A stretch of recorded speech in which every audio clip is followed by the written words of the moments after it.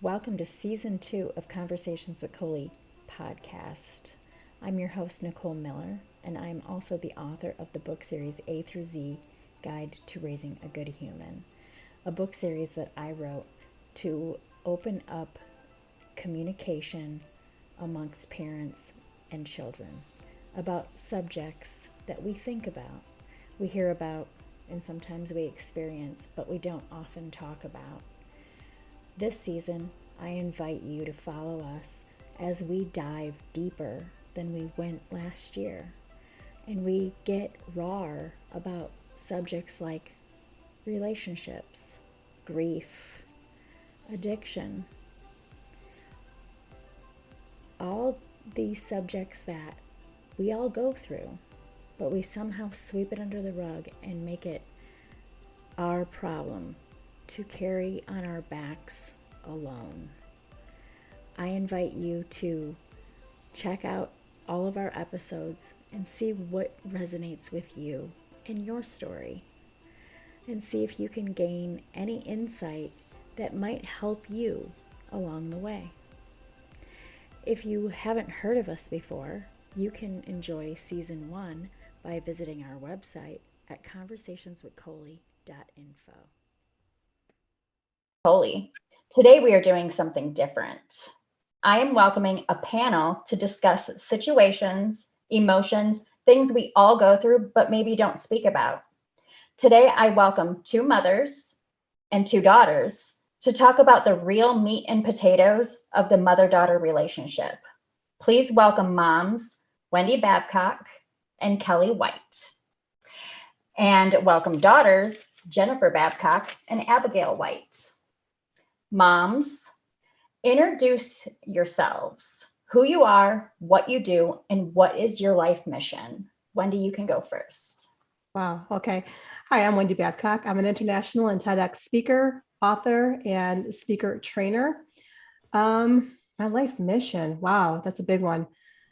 I think to make an impact, to make an impact and create a legacy, obviously for my kids, and just make a difference in the world. I like it. Kelly? I'm Kelly White.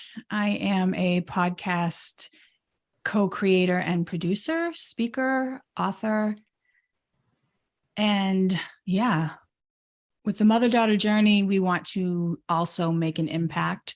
We want mothers and daughters to really see each other, be there for each other. And I think if they can really learn how to talk to each other, then the world will just be a better place. Agreed. All right, ladies, back at you. Abigail, you first. Yes. Hi, everyone. I'm Abigail White. I am also a podcast co-creator, licensed communication coach, as well as that too. Yeah. That too. Yes. So, and everything that Kelly said about the mother-daughter journey's mission, absolutely. But I also, part of my mission within that is to help raise awareness for adolescents, teens and adolescents on the dangers of masking, how that can be enhanced by mental illness and just mental illness awareness in general, to really open up and to get that connection with their mothers. So. Wow, thank you for that. Jennifer. Yes. I'm only 27. I'm Jennifer.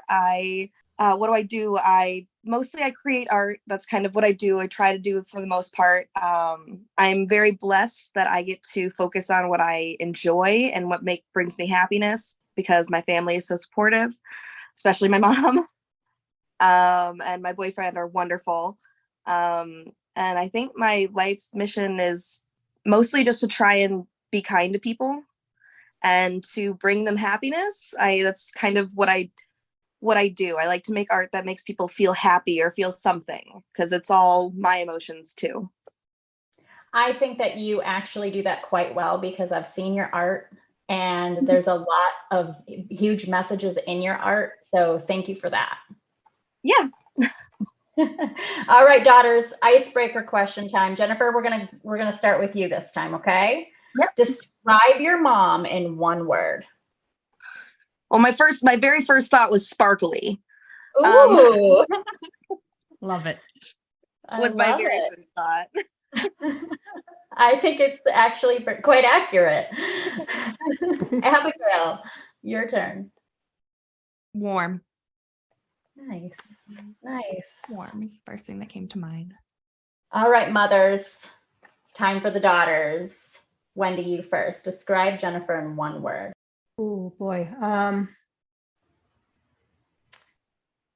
The word that comes to mind with her is soulful, because I just feel like, her soul just shines right through her. I like it. Kelly? Resilient was the first thing that came to mind for me. Oh, wow. Yeah. I like that. And you know what I like is I like the reaction. I've never once kind of thought myself as resilient. So That's amazing. Thank you, ladies. So let's start with moms. Let's go with Kelly first. Summarize your relationship with your daughter. Oh boy. can that be done? I don't really know. Yeah. My relationship with Abigail is it's so much. We're best friends, we're business partners, we are confidants, we're mother-daughter, we are combatants. Sometimes. It runs the gamut of all the emotions, which is why I love it so much. Yeah. Wendy? Oh, I was thinking with Jennifer and I would say I would describe our relationship as evolved. We have come so far in our relationship, from battling it out through high school sometimes to, being able to really talk and really discuss the hard things that I don't think we could have before. And so I would say our relationship, just in a brief word, is really evolved. Yeah, I like that. Jennifer?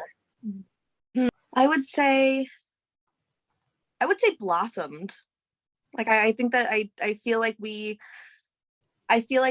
road that we've traveled at this point, looking back, it makes sense now. I kind of when a flower grows and they have the little bulb at the top, and then it doesn't really look like anything, and then suddenly one day you look at it and it's open. That's kind of what I feel like my relationship with my mom is that all of a sudden I just feel like it blossomed and we clicked, and I don't know, it took a lot of work to get here, but I would say bloomed, blossomed. I love it. Abigail? Yes, I think Jennifer's gonna make me cry at some point during I this. know she's an artist with her words as well. Oh man.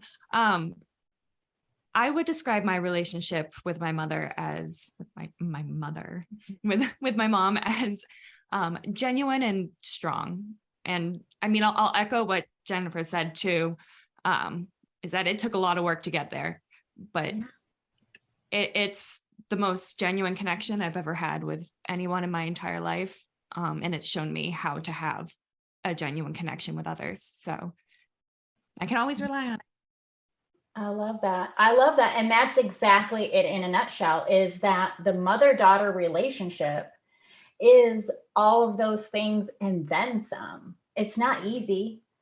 It's like a lot of relationships. It takes work. It's hard. And you go through things. And we should be able to talk about those things openly without judgment or negative emotions attached to it. And so I really thank you all for being here to really kind of be honest and raw about what this relationship really is about, because it's all those big adjectives that we just were talking about. And like Jennifer said, it's like a flower that starts from nothing and then it blooms and it blooms. So thank you. Have you ever had an outside source try to disrupt your relationships? If anyone has ever had that, please, whoever wants to go first. We want to go first? Abigail. I mean, you're dying to talk, so go ahead, Abigail. Oh man. No, I mean, we've had extended family that has, and granted, our relationship hasn't always been perfect, because no relationship is. And like we were saying, it's taken a lot of hard work to get to this point. But some extended family members in the past had tried to persuade us that our closeness wasn't normal or healthy. That we were too close, that we shouldn't be best friends, that we should only be mother or daughter. Like there needs to be a boundary, and God, they're so wrong. Just saying. But so yes, we've definitely had that. And with it being other family members too, who we considered, part of the unified front, I guess. I don't know if that's the right way to put it, but it was hard to identify whether they were right or right. We really had to take a good look at our relationship. And yeah, there were some things that needed to be fixed for sure. We would talk about codependency sometimes, and that was a part of our relationship, Yeah, definitely. But overall, no, I would like to say they were wrong, and that we can be mother and daughter and best friends and coworkers and have it all. So, yeah. Wendy and Jennifer, do you have anything that you would like to share? Mom, if you want to go first, that's okay. No, go for it. Go ahead, Jennifer. I was going to say that I don't know if mom has experienced this, but I've definitely experienced attacks on my, people trying to make me think my mom wasn't as good a person as I felt that she was. That is a thing that has existed in my life, and for a long time during the hard years, of course, mostly when I was younger, not so much anymore, but when I was much younger, I definitely had some nameless people that were very adamant that I shouldn't be close with my mom. And obviously that didn't work. Wendy? Yeah, I think too is we have a lot of generational trauma in our family, and so our communication was the go-to was always don't never talk directly to the person you have a problem with. You always go behind their back, and I'd call my sister, or I'd call my other daughter, or Jennifer would call her cousin or my sister, and there was just always all the channels behind the scenes were connecting, and some of the people who truly needed to connect. And I think as a whole in our family, we've all been really working on being better about it and really just kind of opening communication lines, I think. But it's really hard when you have, family with different personalities, and it's very complex, and, not listening to any chatter that's going on, and just truly knowing, I think, okay, here's where I want to go. I think truly knowing who each of us are to each other. So when you hear something about another person, like Jennifer said, there was, a person in our lives or in her life that was, kind of on a mission to destroy my character. Her knowing who I am and feeling confident in that is important to, so we all have versions of the people in our lives that are different from the other people around us. There's always a version. But being confident in that and knowing who each other is, I think has made a big difference. Yeah, I agree. And what's funny is that you each nodded in knowing, as soon as I said, has anyone in an outside influence tried to directly impact your relationship? All of us can say yes. Yeah.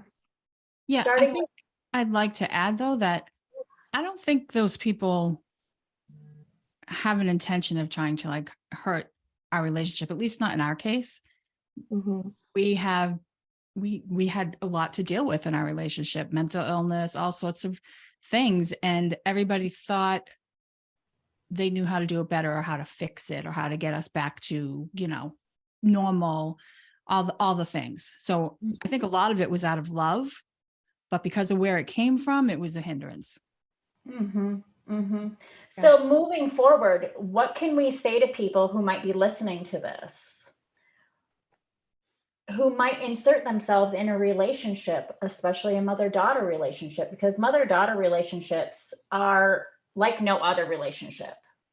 They go really, really deep. And this is someone that you look to as your role model, to be your ride or die with no one having to die.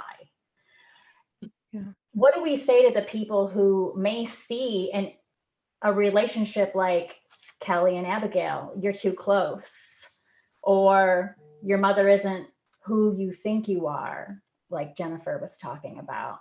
How do we convey a message to people like, hey, maybe this is not your message to carry? Yeah, I would start out with assuming good intentions first, because I mean, usually the default is this is an attack from the outside. I know that's always how I used to see it. They're saying I'm a bad mother. They're saying this and this, and I would get defensive. But if we know the person who's coming to us, especially if it's family, assume good intentions and just make it clear. Say, I know you're coming to me with love and out of concern, and I really appreciate it, but I really want to keep this between my daughter and I to work on our relationship, in the way that we do it best. I would just keep it nice and simple when possible. Yeah. Yeah. I think my answer is a little, I mean, I agree with you, Wendy, but it's a little different in the respect that I think it all comes from within. I don't think that we can control what other people are going to do and what other people are going to say. Even when we talk to them in a very compassionate way, people, they hear their own thing, right? They have their own life experiences that they hear through. So my thing is work on yourself and your relationship with your daughter. You guys know each other best. And then be compassionate in the people that are interfering or thinking that they know best, and do what you have to do to keep your relationship strong. Yeah, I love that. Yeah. Daughters, do you have anything? I mean, for me, my thought was actually along the same line as Wendy's, where I would think if somebody were trying to, right, because they probably are coming from a place of love. I would thank them for that. Like, thank you for, you're showing that you care. Like, I understand that this isn't necessarily an attack, but every relationship is, like we say all the time, every relationship is a snowflake. And, I thank you for your input, but this is something that is between the two of us, and every relationship is a snowflake. So please let us handle it. I like that. Jennifer?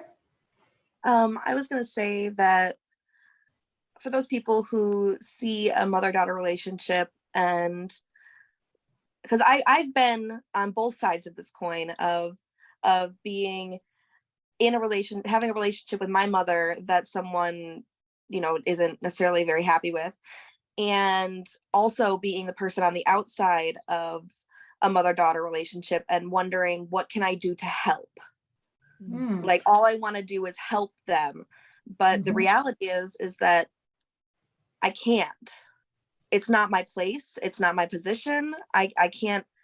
When you're in that role as kind of, the third wheel, all you have to really remember is that all you can do is reach out to them with kindness and let them talk about it. If they want to talk about it, leave them alone when they want to be left alone. That it's not your place to try and fix problems that are not your problems to fix.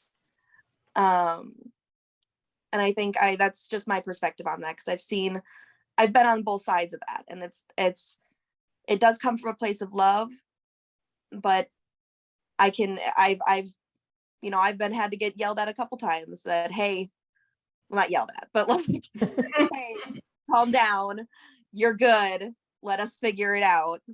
Like, I've been that person, and I think that, I don't know, just remembering that they are individuals who have a long relationship, a long story. They've been building the story for a long time, and you're coming in on, one small footnote in a chapter of this, 1,000-page book.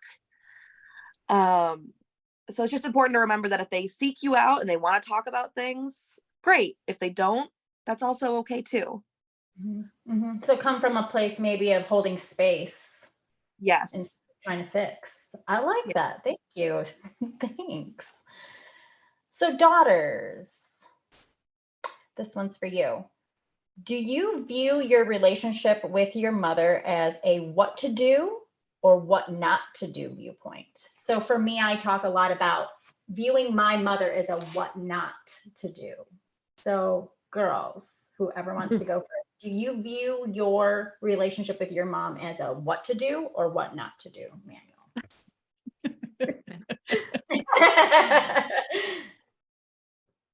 I'll Jennifer, if you don't mind, unless you Go right ahead. I actually view it as both. Okay. So I've been blessed to have a mother who's shown me what not to do. But I've also been blessed to have a mother who has grown, and I've been able to grow side by side with her and go through this journey together. And so now she's been able to show me what to do. And so it's kind of nice actually to say, I've seen both. I've seen both sides of the coin. At first, she told me what not to do. And it wasn't working, right? So that was part of our journey, is what she was passing down, what was passed down to her, and what she was passing down to me just was not working for me at all. I couldn't do it. I couldn't conform. And lo and behold, mental illness played a part and really, really, really shook our foundation.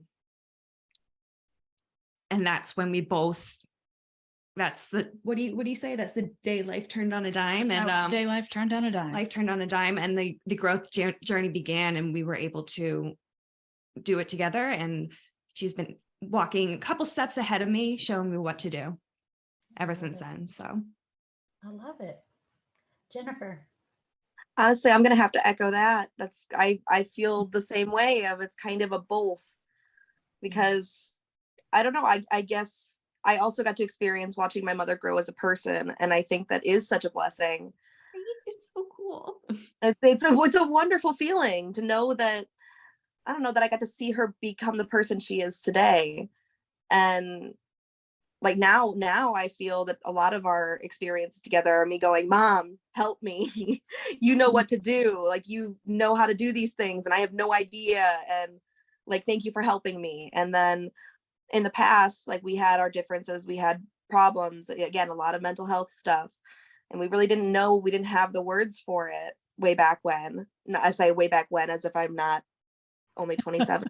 It feels like way back when. I love it. Don't worry. It's been a tall mountain. To be honest, it feels like a forever ago. Mm-hmm. Like thinking of my mom as the what not to do, that version of her seems like a forever ago. Like it doesn't feel real anymore. Like I learned from things, but like I don't think that version of her really exists anymore.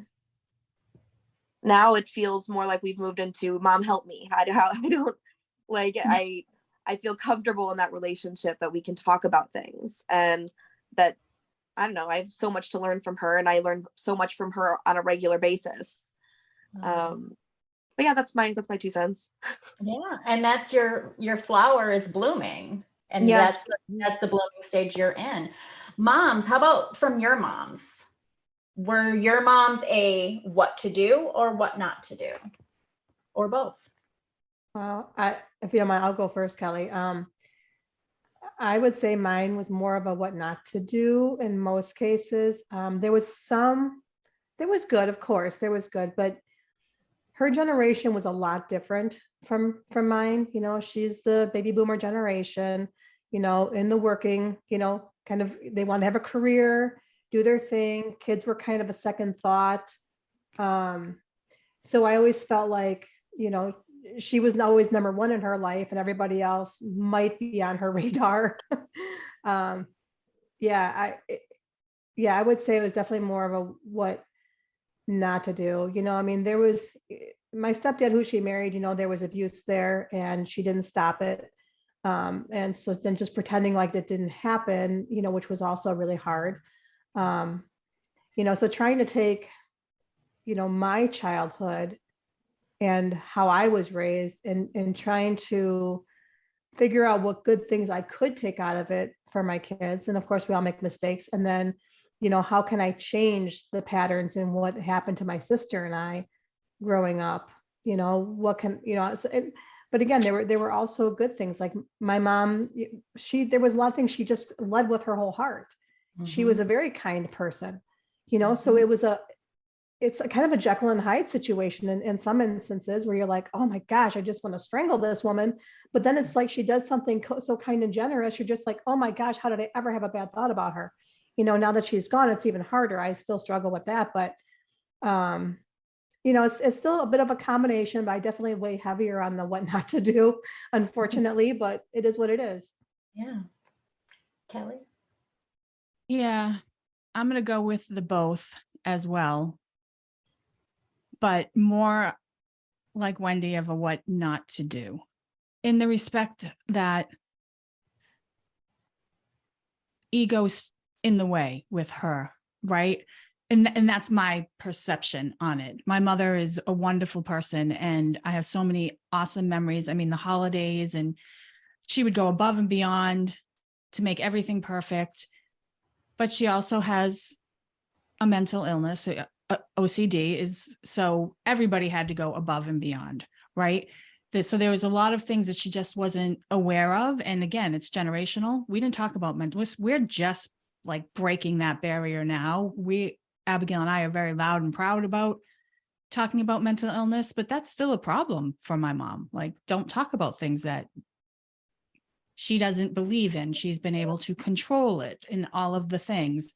So yeah, I lean towards more of a not what to do, because a lot of things get swept under the rug, and you that generation, you keep your problems in the closet and you just show the perfect side, which has been really detrimental to our youth. Mm-hmm. Agreed. That's part of the reason why this podcast exists, is to not sweep things under the rug. Can I ask some questions about the mother-daughter relationship in terms of the mental illness side? Are you girls comfortable? Absolutely. Yeah. Okay, great. Because I think that there's a lot of parents that struggle with kids that struggle, right? So whoever wants to go first, can you share a little bit of your mental health journey together and how that impacted your relationship? I mean, this is a topic Abigail and I are pretty comfortable with. So Wendy, if you don't mind us going first. Yeah, absolutely. Do you mind if I also, something you just said, Nicole, about parents struggle with children who struggle. And I also want to recognize that often the parents are struggling as well, but it hasn't been talked about or recognized or diagnosed because these things are genetic, right? Mm-hmm. So I just want to like throw that validation out there to the parents who also are probably going through struggles, and now it's reflected in their children, Right? And they can't look away from it. And I think that's what's happening. Well, and also let's normalize it. 1 in 4 people are struggling with a mental illness in the United States. Right. It's not an obscure thing. So for us, my mom has OCD.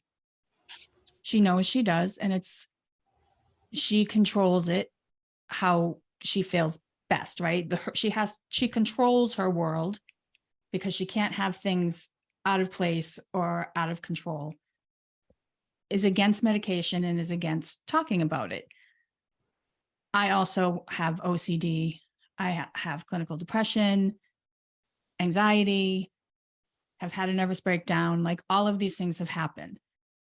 Abigail, when she was a senior in high school, had a plan to take her own life because she was masking all of the things that we didn't look at. We were sweeping under the rug and just thinking they were personality flaws. And why can't we just be better? Too sensitive, too dramatic, all of the things, overreacting. And so for us, I would say the first 5 years of this journey, we listened to a lot of exterior voices. Just get back to normal. Just get it fixed. If it's a problem, don't talk about it, fix it. Not figure out how to live with it, but fix it. Medicate it, all the things. For the second 5 years, we kind of invited it to the dinner table and said, all right, let's get to know you and how can we coexist together? In the chapter of the book I wrote, in Shining a Light on Grief, I talked about how living with mental illness is a dance. Sometimes mental illness takes the lead, and sometimes you're in the lead. And you have to figure out what triggers the mental illness to take the lead so that you can become more aware of it each time. But when it does take the lead, you got to just sit back and give yourself time not to fight it, right? You got to feel it, you let it do what you need to do to get it back under control before it spirals out into things like suicide, nervous breakdowns, and all of that. So that's our journey with mental illness. And since we've invited it to the dinner table, it doesn't take the lead very often because we've learned how to live with it and invite it in as a friend. I like it. That's awesome. Abigail, I mean, that's a very well summarized. yeah. What do I want to add to that? Since we've invited it, I love the way that she says, we invited it to the dinner table and we started to actually talk to it. And oddly enough, I've become friends with my mental illness, if that makes sense, because it has provided me with a lot of unique abilities, right? So it's not like we always look at it as like this. Yes, it can be a challenge and a difficulty, but it can also be a blessing. Mm-hmm. I definitely think because of it, it's made I'm much more open and compassionate to others, right? And I don't know. I think Just keep talking about it. The more open I've become with it as well, I've come to realize that people need us to talk about it. Because whenever I do, and whenever I am open about my journey and my struggles and challenges with mental illness, I always get at least one person who responds with, "Oh my gosh, yes, I've been there." But they're not able to say that unless we take the lead. Right. So yeah, it's all about loving and accepting all parts of you. Yeah, and thank you for saying it, and thank you for still being here. Let's say that. Thank you. Do you want to go first, Jennifer, or do you want me to? Either way, whatever you're comfortable with. Well, I'll jump in quick and then you can share your side of things. Yeah. So from my perspective, it's been an interesting journey because in our family, there is a lot of mental health issues that were never recognized when undiagnosed. My mom, especially, we could see it from the outside, but again, you didn't talk about it. You didn't call it what it was. I brought up OCD to my mom once and she had a fit as she's organizing everything on her little table, just so it all lined up in perfect little rows. And she insisted she didn't have OCD. So it's an interesting topic. So then with my own daughter, I feel like, with watching her from my perspective, struggle in school and things and trying to pinpoint what that was, it was hard because as a very young age, they were trying to tell me that she had ADHD and I just was convinced she did not have it. Hindsight, yeah, she probably was struggling with ADHD, but I was of the mindset that that's just a BS diagnosis. She's fine. She loves books. She could bury her head in a book for hours and hours. So in my mind, what they were telling me was not legit. And so hindsight, of course, is 2020, right? And so I continually watched her struggle in school. And then, trying to get her in to talk to a physician at one time. I don't know if you remember that, Jennifer. I don't know how old you were. I think you were in high school, freshman maybe. Was this when I first got diagnosed with depression? Yes. Yeah, I would have been 16, 17. Yeah. And, and trying to recognize that this isn't, she's not being lazy. She's not, because she's not doing her work. It's not, just being willfully what's the word? Not wanting to do it, and recognize that there was something else going on. And then a little later in life, and I won't put words in her mouth, I'll let her tell her own story, but other things that happened to her, and then saying, okay, it's kind of similar story to Kelly and Abigail, where it's like, we need somebody to intervene here, sorry. No, it's okay. Thank you for sharing this, Jennifer. I need a second if you want to go ahead, Jennifer. Just that's It's kind of ironic that I'm watching me go through my stuff and not really knowing what it was, and thinking you were doing the best thing you could do at the moment because that's all the information you had. I went through the exact same thing with mom. I got to a point, at first I didn't understand anything, and then like I couldn't understand why we just didn't know how to talk to each other. Like that communication, we would say something, we'd be saying the same thing, but because somebody used different words, it just, we just couldn't figure it out. And then one day I after going to counseling for a little while and dealing with all that stuff, I like suddenly realized that I was only considering my own problems like to be like valid. I wasn't considering that maybe I'm expecting my mom to do things like to understand me, that she should know what I'm thinking, that she should do these things, when that's not a reality. If my struggles are valid, then so are hers, and so are yours, mom. Like it's that you struggle with things too, and me constantly asking you to go above and beyond when that's just not a possibility isn't fair. And that's when I started to really like, oh my gosh, I'm laying these expectations at your feet and just watching, like I'm preparing you to fail for no reason. I'm setting you up to fail. And then I remember very vividly the day I had to apologize to my counselor because she was telling me that I was holding mom to these expectations that were unreasonable. And I pushed back and I argued with her and I was like, you don't understand. And then me and mom were talking about something and we were talking and I was expecting one reaction and she gave me another reaction. And all of a sudden I realized, oh my gosh, I'm doing it right now. Like I'm just setting her up to fail for no reason. There's no reason I can't just say, this is what I'm feeling. Like, mom, I want you to talk to me, or mom, I just need to vent to you right now. Like, there's no reason I couldn't just say those things instead of assuming that my mom would be a mind reader. But yeah, like there's like this moment of like, I feel like in our family specifically, people are much more open to me, the child, having mental illness problems versus recognizing that my mom does. And that's a factor in all of this too. Like it's easier for them to say that I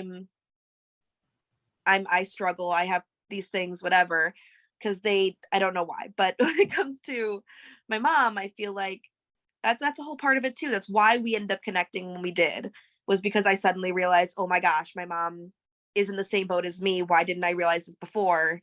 Like we're very similar. We just couldn't communicate it. And I don't know. I think that's the realizing that you're like the other person in your mother-daughter relationship is also struggling, because I think so many mother-daughter relationships are struggling with this specific thing. Mm-hmm. And I think the most important thing to remember is that you're both valid in those feelings. Like one of them is not more important than the other. I get tired of hearing that. I get tired of people assuming that my struggles are somehow more excusable than my, if that makes sense. Mm-hmm. No, I think I track what you're saying there, because you're young, you should just kind of what we were taught, suck it up. yeah. Well, no, it's that our family is okay with me struggling. Like they, not in a bad way, not like they're like, oh, struggle and fail, like haha. But no, everyone's very warm to me. Everyone's very understanding when I struggle. And I do feel like that's because I'm younger, because I'm young and things like that. And like a lot of stuff from like when my teenage years, when me and mom used to go head to head and stuff like that, a lot of that was caused because we were both going through these issues. It's not because I was struggling and mom wasn't understanding me. It was because she was also struggling and didn't have the words, didn't have the understand. We didn't have anything to go off of. It was just what felt right in the moment. And all those things go hand in hand. I agree. I'll jump back into, I just get a little overwhelmed when I think back to some of those days and the struggles that Jennifer had. So it's like, take a breath, Wendy, because it was, really dark moments, I would say, for Jennifer too. And then as a mom, that's a dark moment for me then too. And I think recognizing my own mental health struggles and the things, overcoming, childhood and domestic abuse and those things, and struggling through that myself. When Jennifer went into the second counselor that Judy, that she really liked, I also started going to seeing counseling for myself. And that I think really helped, because then I learned how to communicate better. And Jennifer and I you'll remember this phone call we had, being on the phone with her and just saying to her, how can I improve? I'm open to it. You're not going to hurt my feelings, but I need to know. And I remember her saying, I don't want to change you, Mom. I was like, no, I'm not saying that you're trying to change me. I'm saying if I do something that from your perspective bothers you, hurts your feelings, I invalidate you somehow, I need to know that. I need you to tell me that, so that I can self-reflect, because if I don't self-reflect what I'm putting out into her world, we can't ever grow. And so it's really hard as a mom sometimes, because when your kids tell you, hey, you did this, it feels like you're being attacked, because that's what my mom always said. It was an attack on her person and who she is as a mother. And so it's a hard thing to get through, to get over, to finally step back and say, okay, I need to be better somehow, a better mom, and listen more. Like, not even a better mom, a better human, just to be more open to listening and saying, okay, next time this happens, I will try and approach it in this way. Maybe I need to take a breath before I speak instead of, rah, rah, rah, you did this to me, and I think that's made a bigger impact than a lot of things that we've been through, just really listening to one another. Yeah. Yeah, I agree. So moms, when you hear that your child is struggling or was contemplating ending their life, can you describe the first gut reaction? That's a hard one. I was at work when Jennifer called me. I was also at work, but it wasn't Abigail that was calling me. It was the school that was calling me. Yeah. I mean, it's almost like an indescribable feeling. Really, it's yeah. You're trying to stand on water and you can't. Yeah. You just like, you need to keep your head above the water so that you can hold them up, but you're literally just have a mouth hanging out the top. If I could try to describe it physically, like you're just taking in air, and that's really all it feels like you're doing. And Kelly, I don't know if you experienced this, but I felt like that day, getting in the car, leaving work to go home, I felt like I was in slow motion, but going as fast as I could at the same time. It was this moment of kind of, holy crap, is this really happening in my life right now? Is this, kind of, how do I fix it? Because I'm a fix it person, and then just rushing to get there and hope, I somehow can help. And I don't, you just feel kind of helpless, even though you want to do everything in your power, and you don't know if you're doing the right things, saying the right things.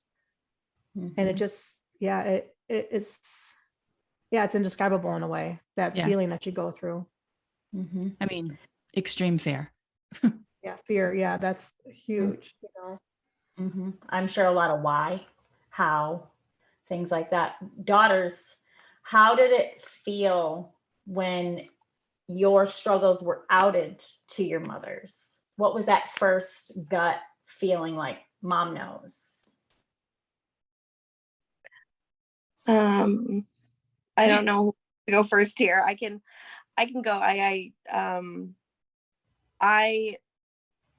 called my mom when circumstances got really bad, and I was struggling really, really hard. And my gut like drop was when I realized I needed to tell my mom. When I got to the point, like almost past the point of return, like no return. And I realized that the only person I needed to talk to was my mom, because it would make it real and I would actually have to deal with it. Because it was suddenly very, very real. Right. And I knew that the only person who could, I don't know, that the only person who could make it better would be my mom. And but it was also terrifying because I didn't want to have to tell her. Right. I didn't want to explain to her what situation I was in. But that was my gut reaction, was I needed to tell her, and it was a very scary feeling. You know, and just to jump in real quick, Abigail, before you with my daughter, with Jennifer, it's not the phone call mom ever wants to get, Right. but I feel very blessed, I guess, that she had the courage to call me, because most kids don't. And so in that moment that she had that, I mean, yeah. That's, Wendy, so true, because I was that child. I had no intention of letting my mom know or see until it was too late. I was blessed to have a friend who noticed when my mask slipped up, so to speak, and told the people who, like the adults, right? The principal, who then called her, and all of that stuff. And this is how everything kind of started going. But the first feeling I remember having when I was told, like, okay, we called your mom, she's coming in, and we've told her that you're having suicidal ideations, was shame. I felt really ashamed of myself, it's been we say this the whole time, right? It's been a very long journey since then. And I no longer feel that shame. That was part of the resistance for the first 5 years since that day of, like, oh, let's just fix it. Let's just, right? Because we were taught to sweep it under the rug. And so the fact that it couldn't stay under the rug, that I just couldn't, I was so ashamed. But yeah, I'm very blessed that the reason I'm here is, one, because I had a friend who cared enough and noticed enough. And two, because I was afraid of leaving my mom behind with the pain. Yeah. Yeah. But yeah, so. Wow.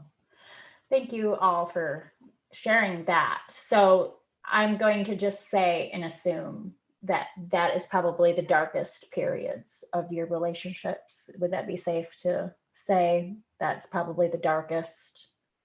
So how do we go from the dark like that, where it's mental health struggles, suicide, and things like that, and you're experiencing so much hurt, miscommunication? How did you get it on the right track? I'll jump in. So for Jennifer and I, honestly, that was a dark point, but we had one more hurdle to face after that. So, and that's where, after that, and I won't share unless Jennifer wants to share. She can, that's her story to tell. But we had the one other hurdle to get through before we could really start fixing our relationship too. And Jennifer had a lot of work ahead of her with her journey and healing. And I feel like that was more when we started both healing. So I think that's when I also got into counseling, was after that. So I mean, we had a couple of really dark moments, for things that Jennifer went through, and then trying to cope together and, move through that to try and heal ourselves individually, and then work on our relationship as a mother-daughter and communicate in a different way. And I always used to say that our communication styles were, I'm a very literal person and she's very figurative. So as you can hear, Jennifer speaks in metaphors and she speaks in art, and, so she sees things. Our first doctor that we talked to, when I brought Jennifer in for depression, she described it to me as, She goes, Wendy, as we're sitting in this room, you see the four walls and the light coming in. She goes, I guarantee Jennifer's looking at how it's shaded in that corner over there. And she's looking at the different shades and things in the room that you don't even see. And that I'm like, oh my gosh, you just put everything in perspective for me with how we see the same things, but in such a different light. And that was kind of an aha moment for me. So. Yeah. Wow. Jennifer? We have, one of the things I like to say about our family life is that there's never a dull moment. There's not a month that goes by where something doesn't happen, where there's always all these big things. It always feels like there's all these things going on. I would say that the time Mom's talking about and that we were talking about previously was probably the darkest in our relationship, though. It was very difficult, and we hit roadblocks even after that, in the aftermath, and life goes on and more struggles happen. And I think that our journey, like it's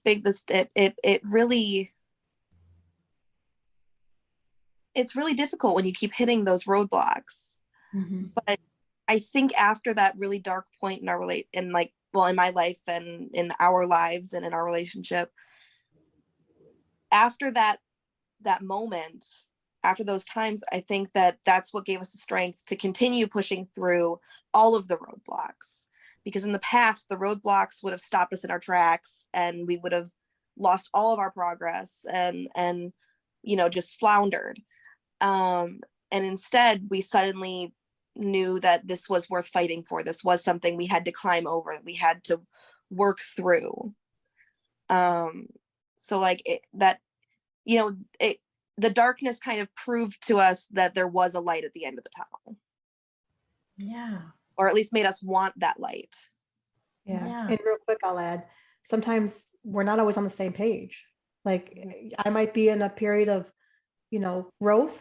I might be in a period of depression. Same with Jennifer. So we're not being a mother-daughter, even though we're fighting for the same thing. We're not always on the same page.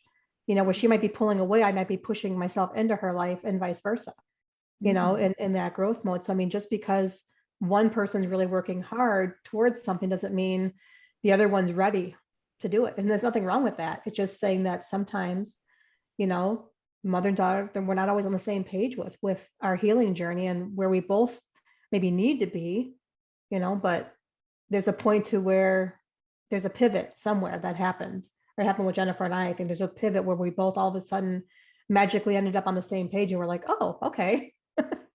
we're trying to do the same thing. Yeah.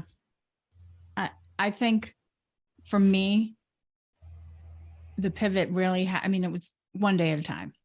That's how you approach it. First off, is just one day at a time. We say all the time, the Maya Angelou quote, do the best that you can until you know better. I mean, I'm butchering it, but once you know better, you work towards doing better. And that's kind of a philosophy we live by. But I think the real major turning point for me was the day I realized that it was not my job to make her happy. It was not my job to fix her. It was not my job to do any of it. My job was to let her know that I'm here when she needs me and that I'm always going to love her. Like my definition of happiness isn't her definition of happiness. Like what I think she should do with her life is not what she should do with her life. Like none of those things that we all think of as parents, we have this vision. And the day that I realized that my happiness was my job and I was feeling miserably at that because I didn't like myself, right? I was look at what's happening to my child. I can't even help her. And so once I started concentrating on my happiness and liking me, things started to change. Yeah. That's so true. And I think it kind of goes back around to one of the earlier questions you asked about, was my mom an example of what not to do or what to do? And if we look back on that day, which definitely would be the darkest day in our relationship. I don't know if it was, we both have had ups and downs. Right. Right. Like Jennifer was saying, it's a mountain, and sometimes there's a little bit of a rock slide, and you go backwards, and and we're all on our own mountain, right? Like my mountain's its own thing, hers is her own thing, and we're just climbing side by side.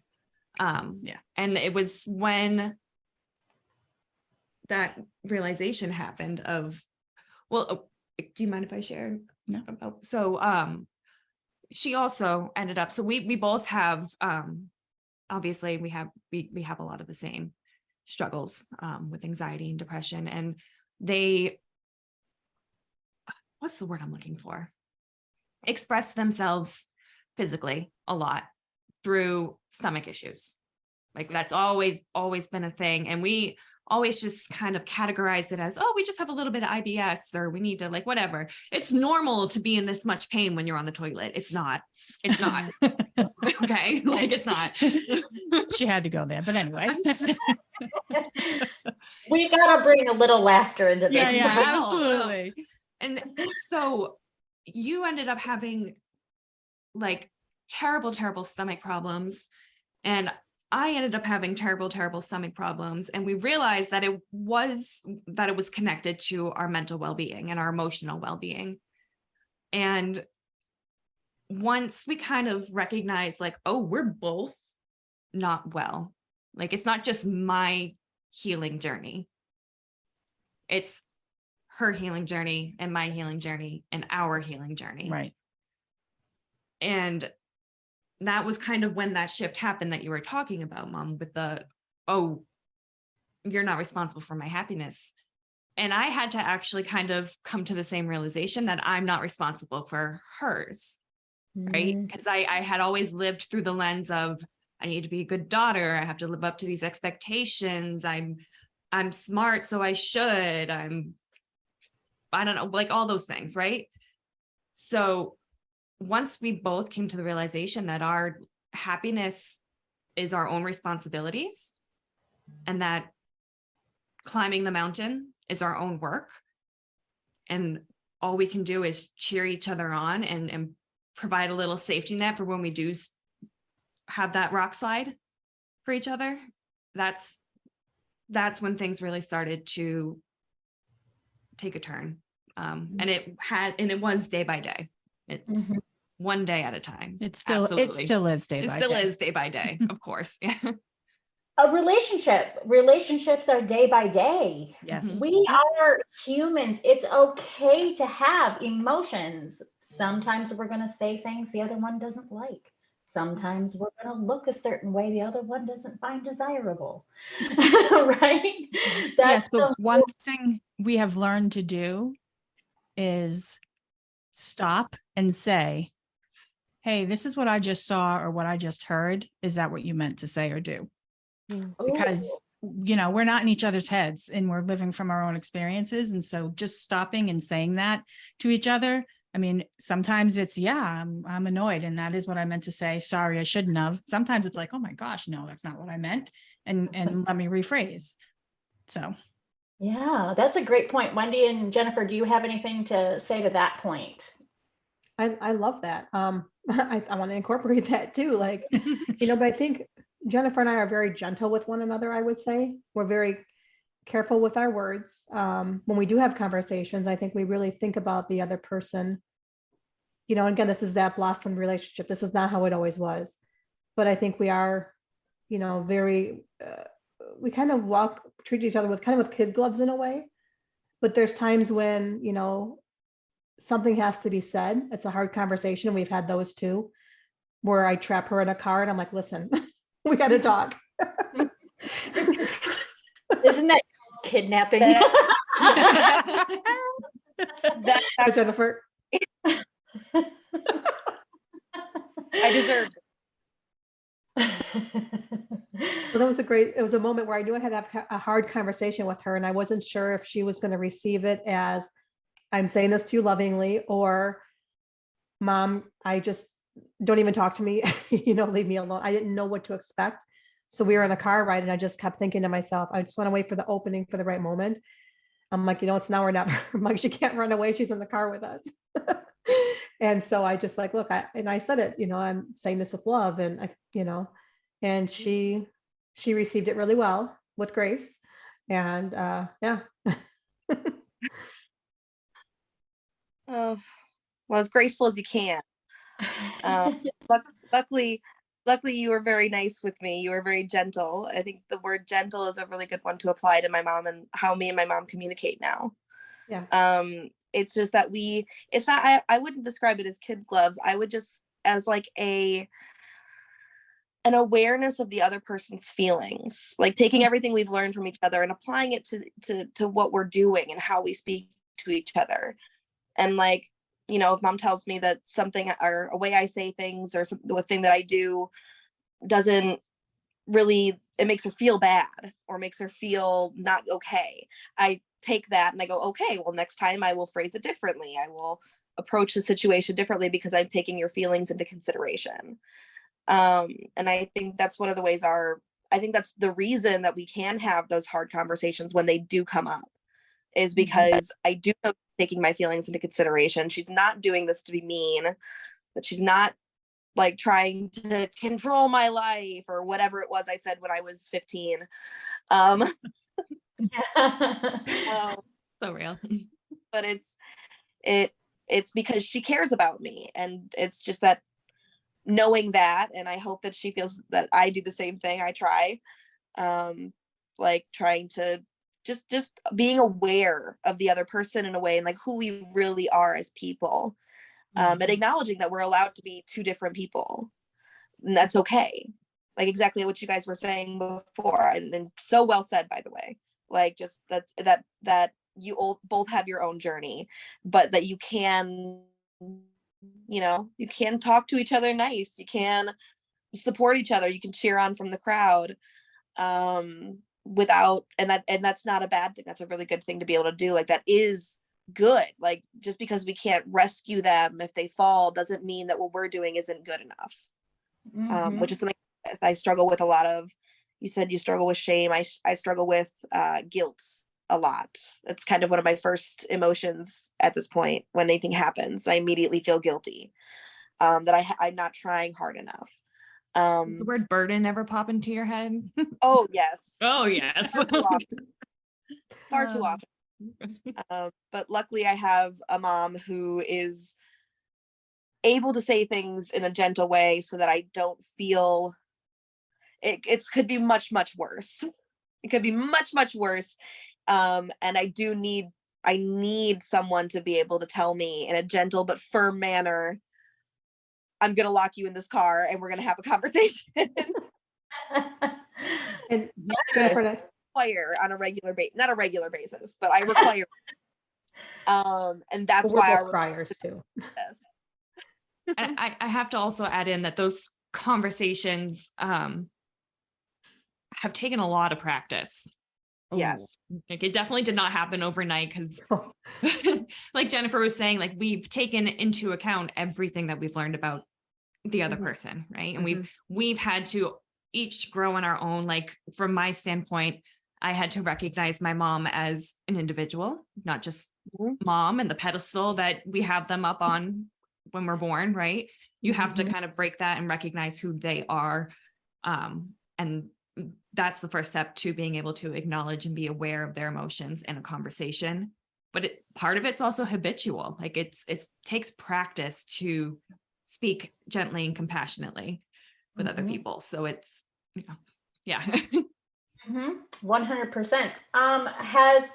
Have any of you said something to the other one that was hurtful and couldn't take back because it's already out of your mouth? How do you work past and really squash when something like that happens in your relationship and really put it behind you, not harbor it for the next time that you're mad? Oh, also takes practice, let me tell you. Yeah, we put it away. It's a thing. My husband laughs at us because he's like, "Oh yeah, sure, just let it all go."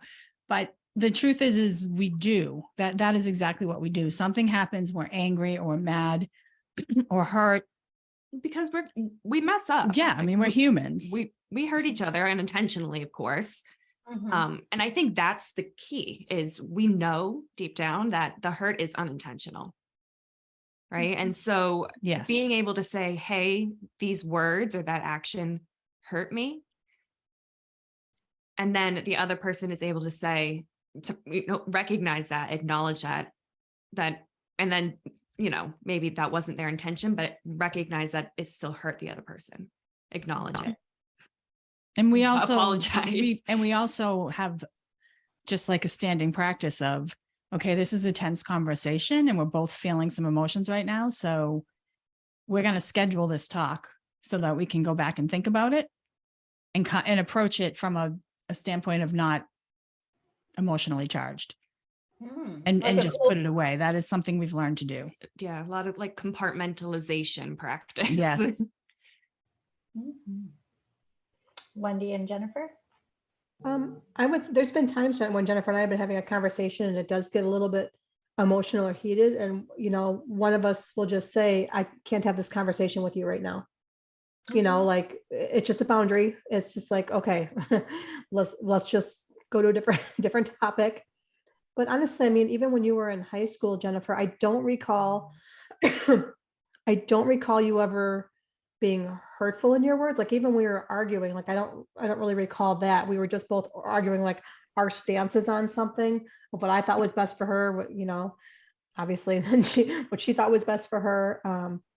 But I don't really recall using like hurtful words. I think interpretations of that a little bit, like I would say something like, well, you're acting really dumb right now. And, oh, you're calling me dumb. No, I didn't say that. That's where that literal and figurative thing comes.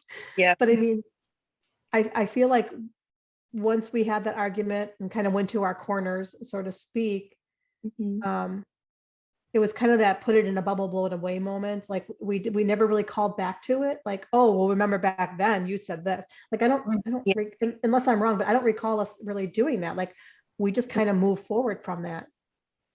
I think it was when I was a teenager and we when we first started really arguing, where we would have those moments. I think that it's less that we carried them into the rest of our, our day or the next argument that we have. It's just that we had more arguments. Yeah. They were more often. I don't remember the last time me and you had a disagreement. Like we've had moments we've had to be like, hey, I'm too emotionally charged for this. I can't do that. But I don't think we've had like a real like actual disagreement, even just having like words with each other, like a discussion. I don't think we've had that happen in quite a while. Yeah, it's been quite a few years now. Yeah. I like that you said put it in a bubble and blow it away. Yep. She's been telling me that since I was very little. I used to lie awake at night. I would lay in bed and I would just panic and stress over all the things. I was very young when I started doing that. About like things that I couldn't control in the moment. And I would, wake mom up in the middle of the night because I can't sleep and I'm upset and I'm stressed. And she would very gently be like, can you do anything about it right now? And I'd be like, well, no, of course not. And then she'd say, then put it in a bubble and blow it away. And I went, okay. And that's been something I've retained that for my whole life. And I've used that phrase for other people. It's a huge influence on me. I think it was my first coping mechanism. I love it. I got it from a TV show from the 80s or 90s, Dharma and Greg. She said it in that show and it stuck with me. Dharma and Greg, it stuck with me. I love it. Well, words of wisdom, Dharma and Greg. What's your favorite aspect of your relationships? I would say for me, honesty. I like that we can have really raw, honest. Jennifer can overshare sometimes, and I can be honest and say, okay, put my fingers in my ear, la la la la la. Okay, talk to Antina about that. But it's a good thing because I think that honesty and trust, even for those two really dark moments that we had to face kind of together, where I had to help Jennifer in those moments. The fact that she came to me in both of those situations That's a trust. And knowing that we have that, I feel like there's really nothing else that can, come in our paths that we can't tackle. Yeah, I like that. I mean, for me, well, I just want to say, I think, Jennifer, you and I should be friends. Oh, absolutely. Like, be that warrior. I think you are great. So, but for me, it's all of it. I know that sounds like the cliche out, but it really is. And it's knowing that she's the first person I want to talk to when something good happens, right? She's the first person I want to call when I need somebody to talk to. And car concerts. What? Car concerts. And car concerts. That's true. We can go on, what was it? Like we did a 12-hour road trip one time. Absolutely. And we did not repeat a single song on the playlist. We sang the entire time. Yeah. We knew the words to probably 95% of all the songs that we played. It was great. And just so memories like that. I like that. Absolutely. Yeah. So tell a story from the past between the two of you that was most special. So whoever wants to go first, share a special story from the past between the two of you. I'll go quick. It's more recent, I would say, but I'm a member of a women's networking group, a connection company, and there was an event in 2021, and I invited Jennifer to come with me. And I bought her a ticket, and I didn't realize that she was only supposed to come to like the dinners on Friday and Saturday night. And I had her in tow the entire time with me. And we had, it was such an amazing weekend. We danced our butts off on Friday night. And I didn't realize this was like an aha moment for me when I realized how special our relationship was. So many women came up to me and said, I wish I could dance and have that much fun with my daughter the way we're watching you. And I was like, how? That was a great weekend. I can build off of that, and the dancing, people complimenting us for how we can have fun and dance together. It's because we've been doing it most of my life. I remember I learned, I want to say the Macarena and the electric slide in our kitchen from my mom when I was very, very little. And I have memories of that, of learning it in our kitchen of my childhood home. And like, it's been ingrained in me at this point that I can do, so many line dances, so many dances just without, just don't even have to think about it. I can just do it because it's just something that we bonded over. Just music in general too. I love your guys' story about the singing in the car because me and mom do that too. Especially when like Prince comes on, Poison, we got it. We're great. We've got the nail thing, got all the little, it's great. Anyway. But that's a happy memory for me. That's something that that's just pure fun. And I love that I can have fun with my mom. We really have like pure joy. I have many memories of just solid fun and just enjoyment and peace. I love that. Kelly and Abigail? I'm going to say our travels. No. Huh? I'm like, there's so many. I'm trying to. Yeah, there's so many. Down. But we love to travel together. We've done quite a few trips. It's kind of been when things have gotten really hard and there's been a lot of like exterior influences. We run to the road, to be honest, and kind of get our center back. And those are always super special times. I mean, we've been to Italy together and on a river cruise in Germany together. We drove, 3.5 weeks across country and back. And so our travels are probably some of my most special moments. I was thinking of the day that the two of us got lost in Venice together and purposefully with intention. It was pretty wonderful. It was just the two of us, the day to ourselves after 2 weeks of being in Europe. The first week spent with our whole family. Yeah. Right. And then the second week was just the two of us on the river cruise, and we had like one last day in Venice or something like that. And so we were like, let's just get lost. And it was, so we came across these little like hole in the wall restaurants and like some of the cutest little like houses and apartments oh my gosh, it was fun. We got to see a side of Venice that most people don't get to see, and we straight up just walked until we were like, all right, time to turn around, and GPS'd our way back out. So it was pretty great. Awesome. What advice do you girls have for new girl moms coming into parenthood?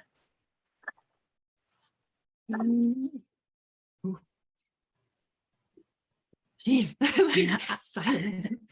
No, actually, I do have some. It's funny. This just came a couple weeks ago when I was with a girlfriend out here in Rhode Island. We were standing by the lighthouse, and I was telling her the story of the lighthouse. And then I related it to the mother-daughter journey, because lighthouses don't go out into the ocean and find the lost boats. They just stand there and shine, do their best so that the boats can find their way home. And I think that's really, I wish I had known that when the girls were younger. Like if I just worried about me shining and learning how to cope with things and teaching them by example, just showing them how to love themselves and guiding them and not trying to steer them or go out and fix things for them, life would have been a lot easier. So yeah, be a guide and not a director, I guess, would be my advice. I like that. Abigail?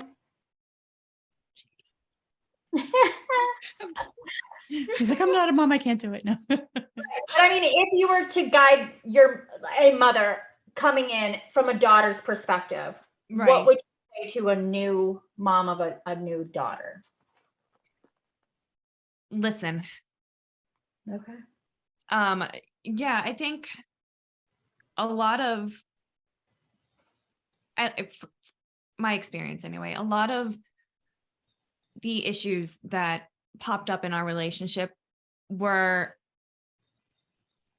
not necessarily even our issues. They were kind of either generational or societal pressures that we put on our relationship and on ourselves. And I think from listening from a very young age to what your daughter needs is key, instead of, because it kind of falls right in line with what she was saying about being a guide. Listen and be a guide instead of trying to direct or steer, because that's when those expectations start to become as the mother, you're steering with the intention of your daughter living the best life possible and finding happiness and being loved and getting all of the things that she deserves.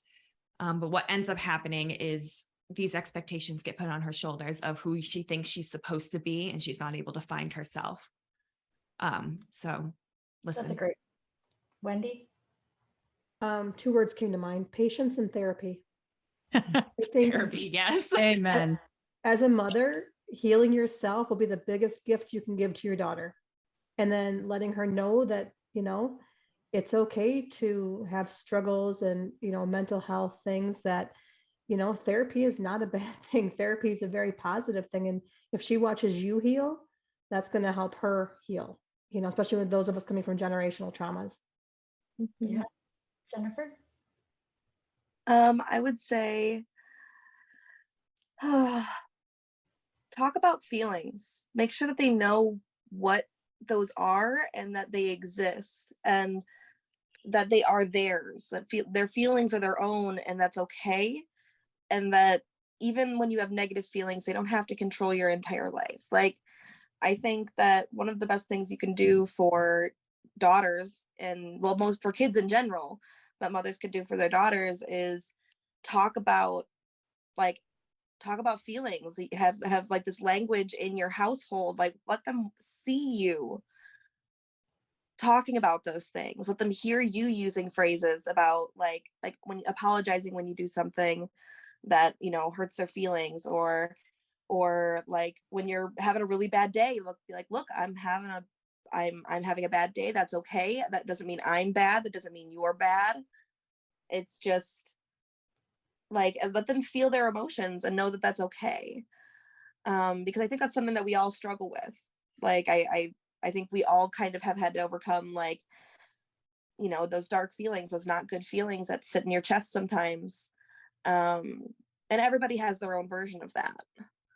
And like, help them build coping mechanisms, help them build a foundation to go off of, so that they're not leaping off of, you know, they're not like diving off a cliff with no parachute. You're giving them, like, at least if they have no parachute, at least they have like a mattress underneath them when they fall or something.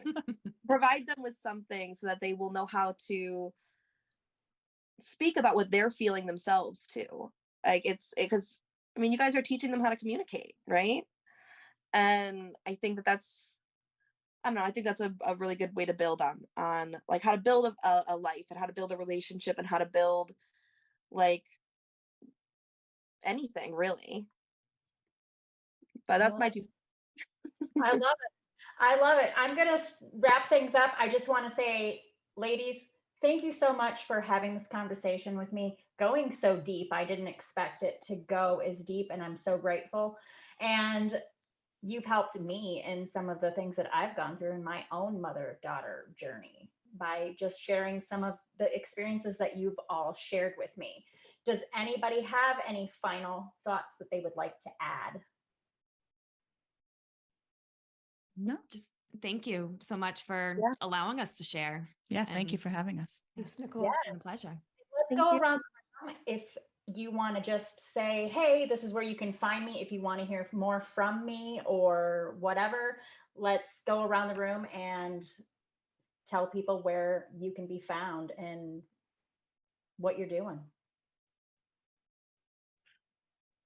All right. Well, you go first. Yeah. So if you want to hear more from the mother-daughter duo, specifically Kelly and Abigail, we have a podcast called The Mother-Daughter Journey, where we, like, if you thought this was deep, wait, yeah, buckle up, ladies. Yeah. Hashtag real talk all the way. Hashtag real talk. Yes. And then we also have our mother-daughter journey Facebook page and the.md.journey on Instagram. And I also am starting to stretch out and speak in schools and places where there's teens and adolescents to talk about masking and how real it is and how we move past it. Yeah, all the things she said, and LinkedIn. I haven't quite gotten to LinkedIn. Yeah. For me, you can find me on Facebook. Just look under Wendy Babcock, and my website is wendybabcockspeaks.com. Otherwise, you can connect with myself, Kelly, and Abigail at Warrior Unchained Live in September. They'll be there speaking, and Jennifer will be there with her art. So you can connect with all of us. In person. Yes. Yep. And Jennifer, where can people see more of your art? Because I know that I love your art. I love it. I love it. I love it. I'm trying to get some people who collect art to buy some of your art. So where can people see more of your art? Well, actually, I have my website's down right now because I have been working on my own problems recently and kind of putting that off. But you can see my art if you are a local Mauston person. I have my art at the O-Arts Co-op in Mauston. Right when you walk in, it's right up the stairs, and it's first wall you see is my stuff. I love it. Jennifer's also on TikTok. So you can find her under From Scratch, where she actually will show you as she's doing some of her work, and you get to see the progress as she's working on it. It's very cool. That is actually very cool. Well, thank you all. I'm not going to keep you much longer. I know y'all are busy, and I know that the three of you, Wendy, Kelly, and Abigail, will be live later on Facebook on Wendy's page. So I will be joining you there. And Jennifer, thank you so much for joining us in this conversation today. Thank you for spending time listening to our conversation. If you enjoyed this and other episodes, please subscribe, like, and share so we can reach more listeners with our powerful messages. And stay tuned to hear about our affiliates and recommendations. They change from episode to episode.